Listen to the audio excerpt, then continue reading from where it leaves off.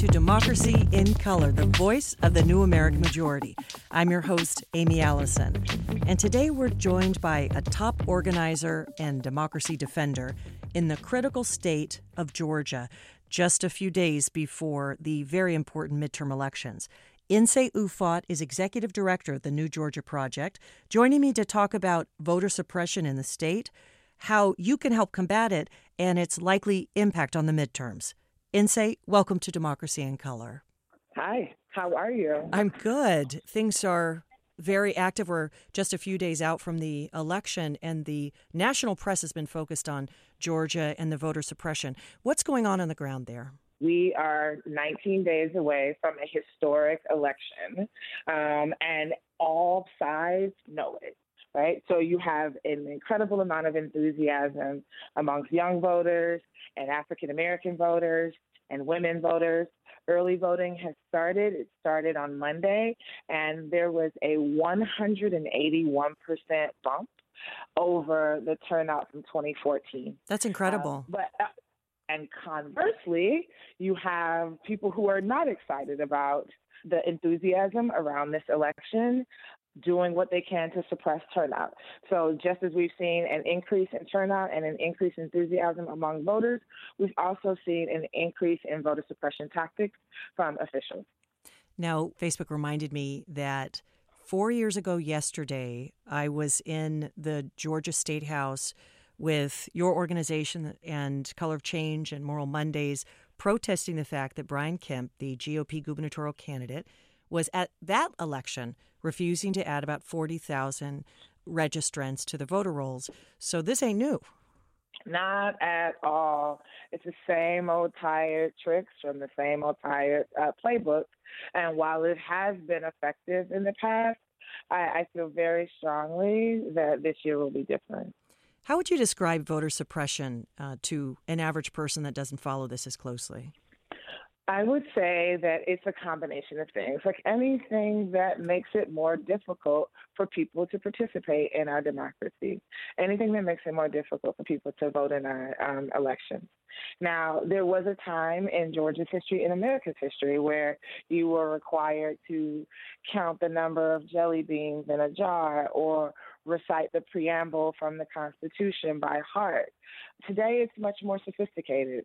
Today, it looks like voter purges and exact match protocols where if your information doesn't 100% match what's in some database, then they kick you off of the rolls. And so it has a disproportionate impact on people of color and on women and people who change their names. Are voter purges actually happening in Georgia right now? They happen in odd years in Georgia.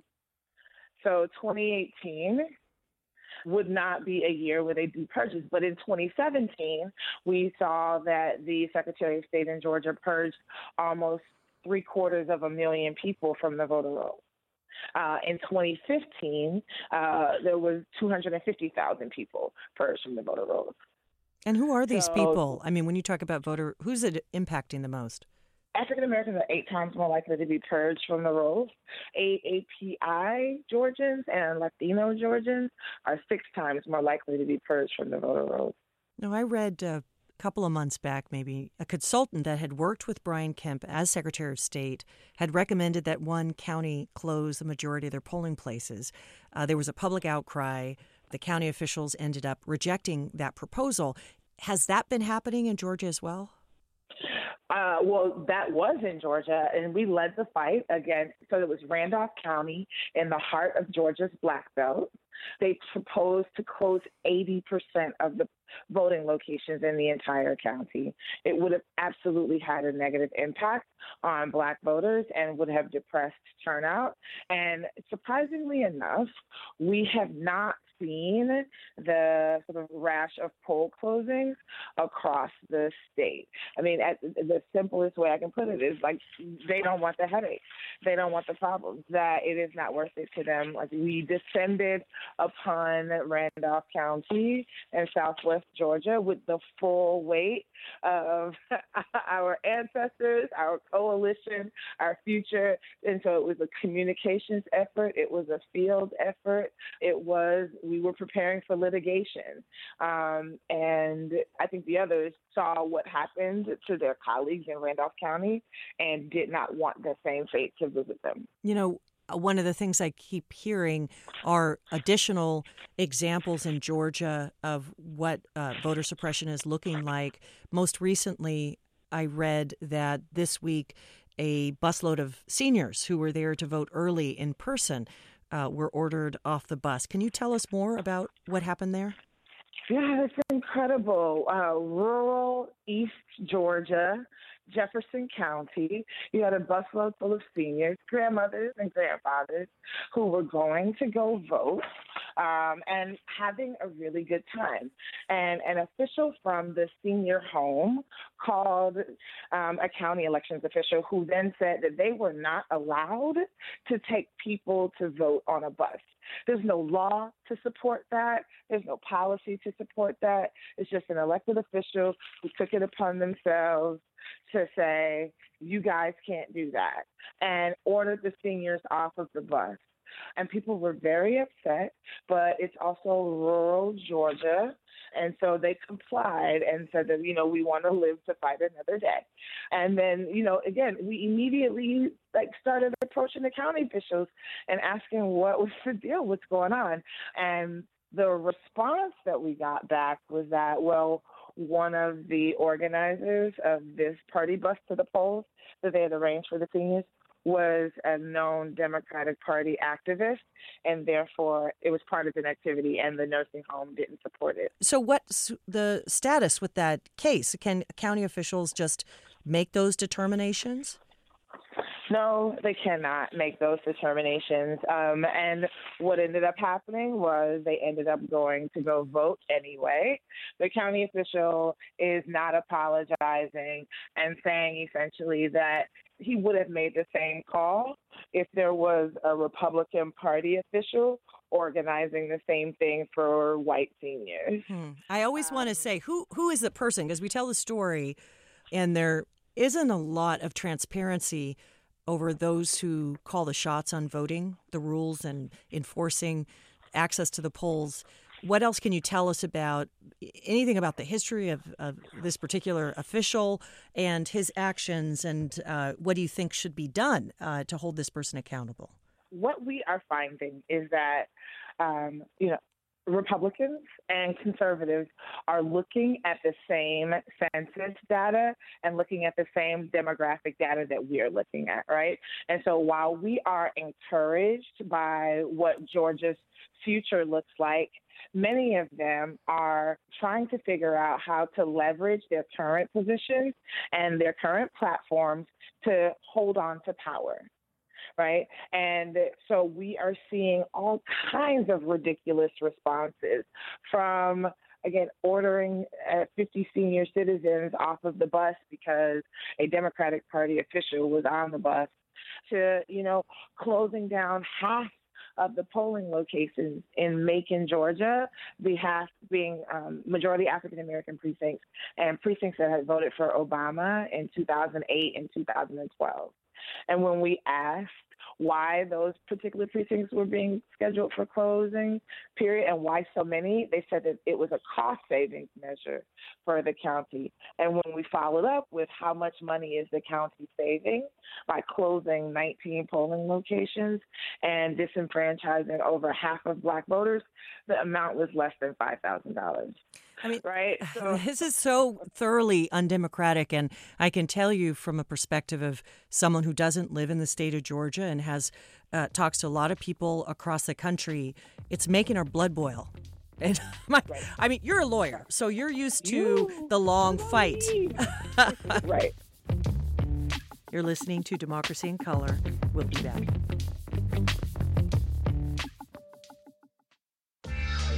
Hi, I'm Amy Allison, host of the podcast Democracy in Color, the voice of the new American majority. Join our conversations with today's best and brightest political leaders, strategists, and thinkers. Our mission, to take our country back with the power of progressives of every race, and we invite you to join us. To learn more, visit democracyincolor.com or follow us on Twitter at democracycolor.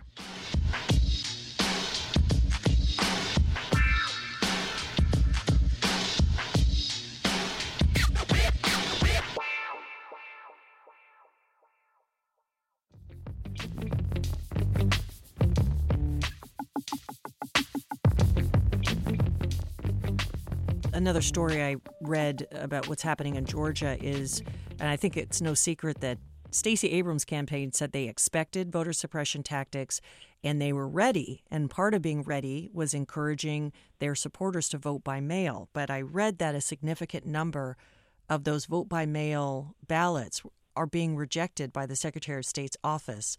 The same Brian Kemp who's running against Stacey Abrams. Can you tell us more about that?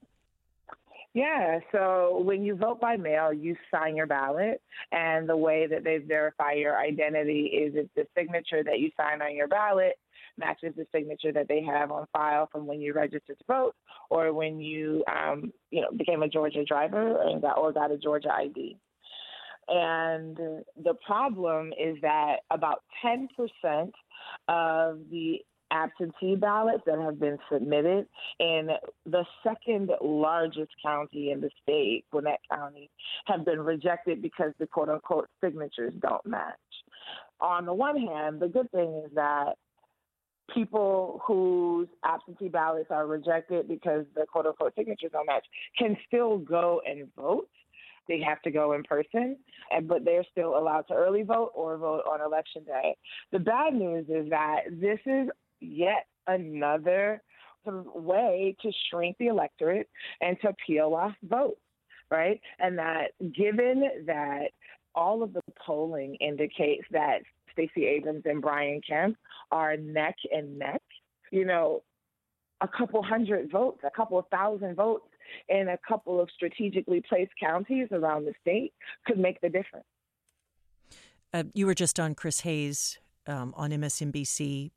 What's the line of questions that people in the mainstream media are asking about what's going on in Georgia? I was happy that I got a chance to tell our story. So I'm very clear that for a show like Chris Hayes and the national news media, it's about the spectacle, right? Like they want to tell the stories, the sort of the sizzle, the really sexy stories about what's happening on the ground, if it's really awesome or if it's really, really terrible. So I saw my job as sort of making sure that I wasn't boring, that making sure that their needs were met, right, to tell the sexy story to their viewers, but also to make sure people know what the New Georgia Project is doing and what groups on the ground are doing to protect the right to vote. But and then I think the last thing that I wanted to let people know is that, like, we're not going to wake up tomorrow and Trump's going to be on TV and be like, hey, everybody, you live in a dictatorship now. Thanks, bye. Elections don't matter anymore, right? It's not going to be that sudden, and it's not going to be that obvious, and that it's our responsibility every time we see oppression, every time we see attempts at voter suppression, every time we see attempts to shred our democracy, that we say something, that we are outraged and that we organize against it, right? Because it's these small attacks that add up collectively over time, and then we wake up one day and we are, under the thumb of an authoritarian regime. I mean, you sounding like a patriot, Nse. You sound like a patriot. I'm such a patriot that I'm annoying to my friends. I love this country so much. It's ridiculous. And part of it is because I became a U.S. citizen when I was in high school. And so, my mom worked a second job so she could put her pennies together to hire an immigration lawyer. And I was responsible for making sure that we passed the citizenship exam, right? And so I learned about the country. I mean, yes, obviously through school, but, having to take the oath, right, and pledging my allegiance to the country, I take that very seriously. And because I take it so seriously, I get offended when I see attacks on voting rights, and when I see attacks on civil rights, and just attacks on our democracy, period. Well, I don't believe that's who we are. Yes.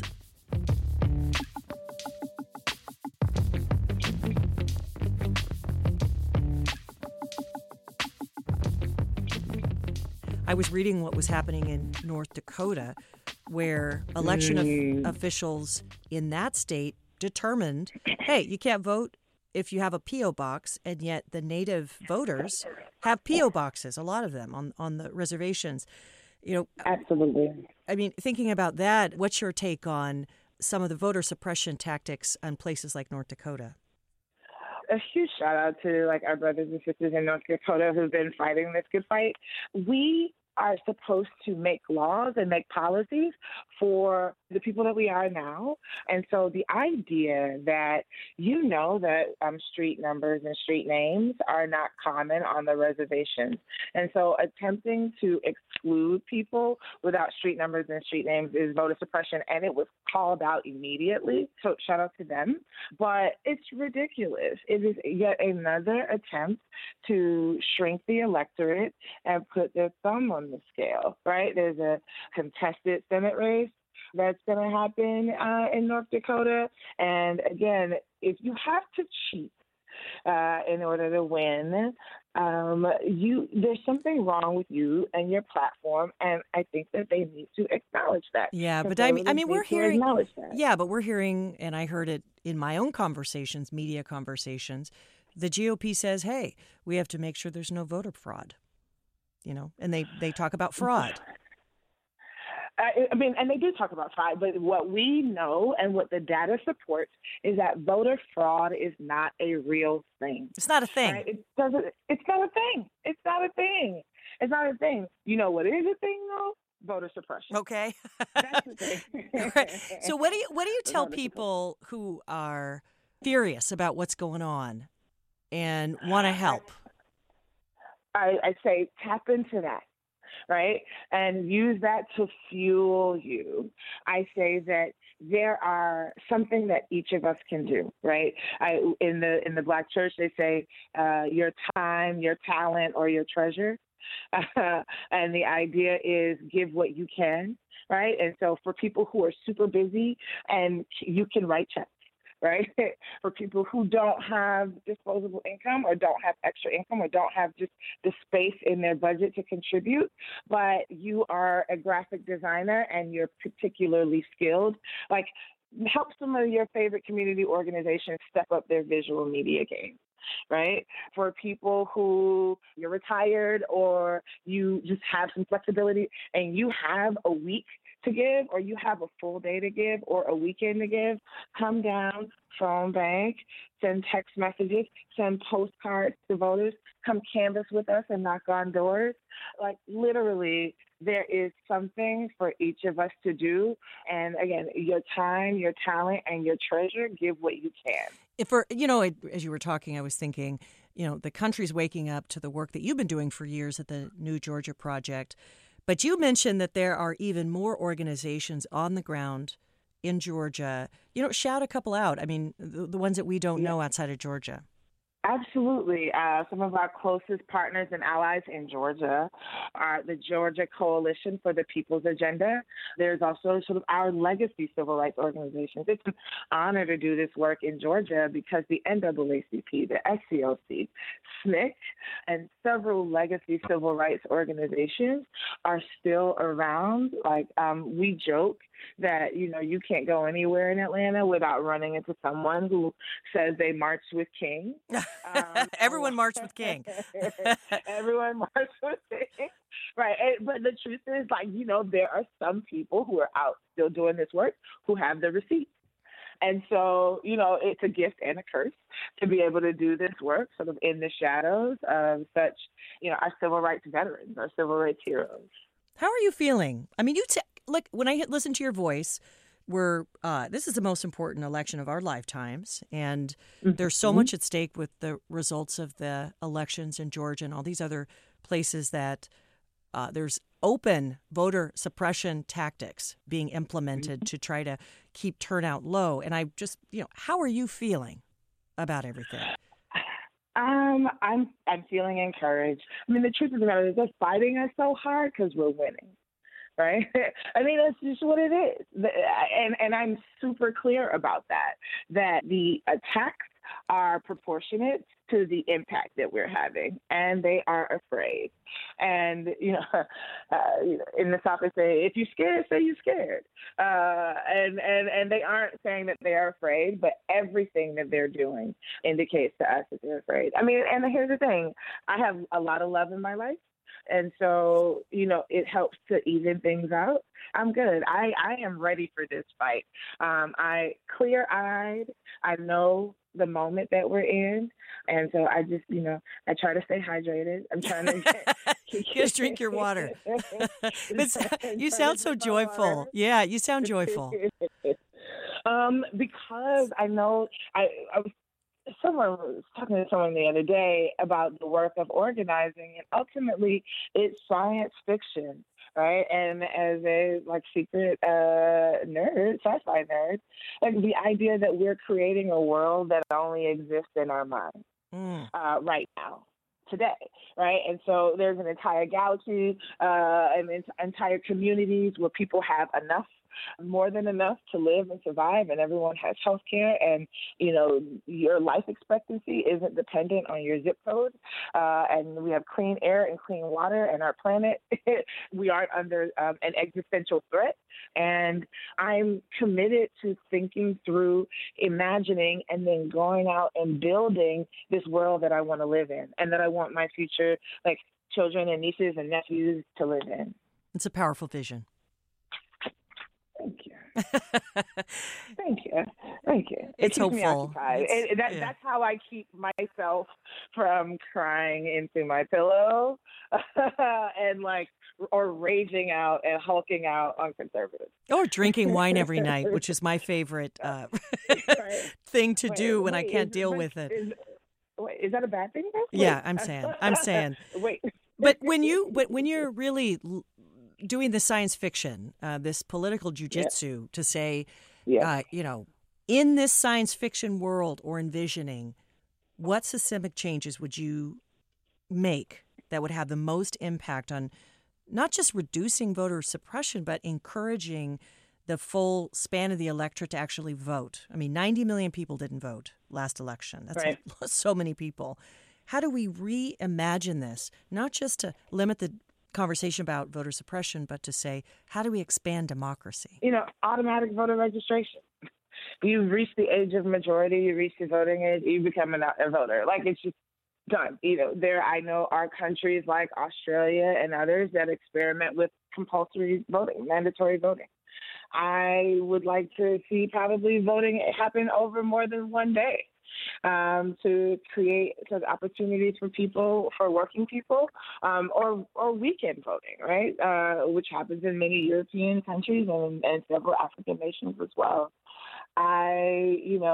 Listen, if the NASA astronauts can vote by email, I think that it's worth. I think that it's worth considering. When I learned that NASA astronauts voted by email, I was upset. Joyous, but really. And they've been doing it for years. Well, if they can vote from space, then Leroy Brown should be able to vote from his house, his neighborhood. Thank you. Come on, somebody. Oh, yeah. Well, I think as we move into the election, the last words for people who are really hell-bent on defending our rights, our voting rights, what would you like to leave them with? That's a big question. I was like, yeah. I'll say this.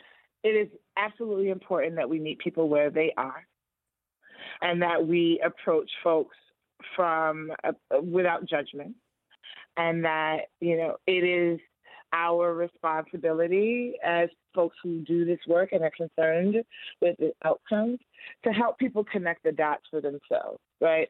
So if a person tells you that they think that their vote doesn't matter, you should listen more than you talk, so that you can understand what their priorities are, what their lived experience is. And just because you do know better or you think you know better doesn't mean that your wisdom will be received in that moment. And so listening and helping people connect the dots for themselves, I think, is the priority, and not just being right and yelling at people or dismissing young people or dismissing poor people for not participating at rates that you deem acceptable. So be patient with yourselves and be patient with each other. That's my advice. Be patient with ourselves and with each other. Nse Ufot, you are one of America's heroes. I want to thank you so much for joining us on Democracy in Color. Thank you for having me. And you're amazing, Amy. Thank you so much for everything that you do. Thank you. Thank you. This episode of Democracy in Color was produced by Lantigua Williams & Co. Our producer is Annie Wynn, with additional production support by Levon Briggs. Our editor is Chiquita Pascal. Special thanks to Tim Molina, Political Director of Courage Campaign. If you appreciate this podcast as much as we appreciate you, please subscribe wherever you get your podcasts and rate us on iTunes. You can learn more about us at democracyincolor.com. We're also on Facebook and Twitter. So tell a friend, a colleague, or a neighbor to tune in for their dose of political intelligence. And until next time, thanks for joining us.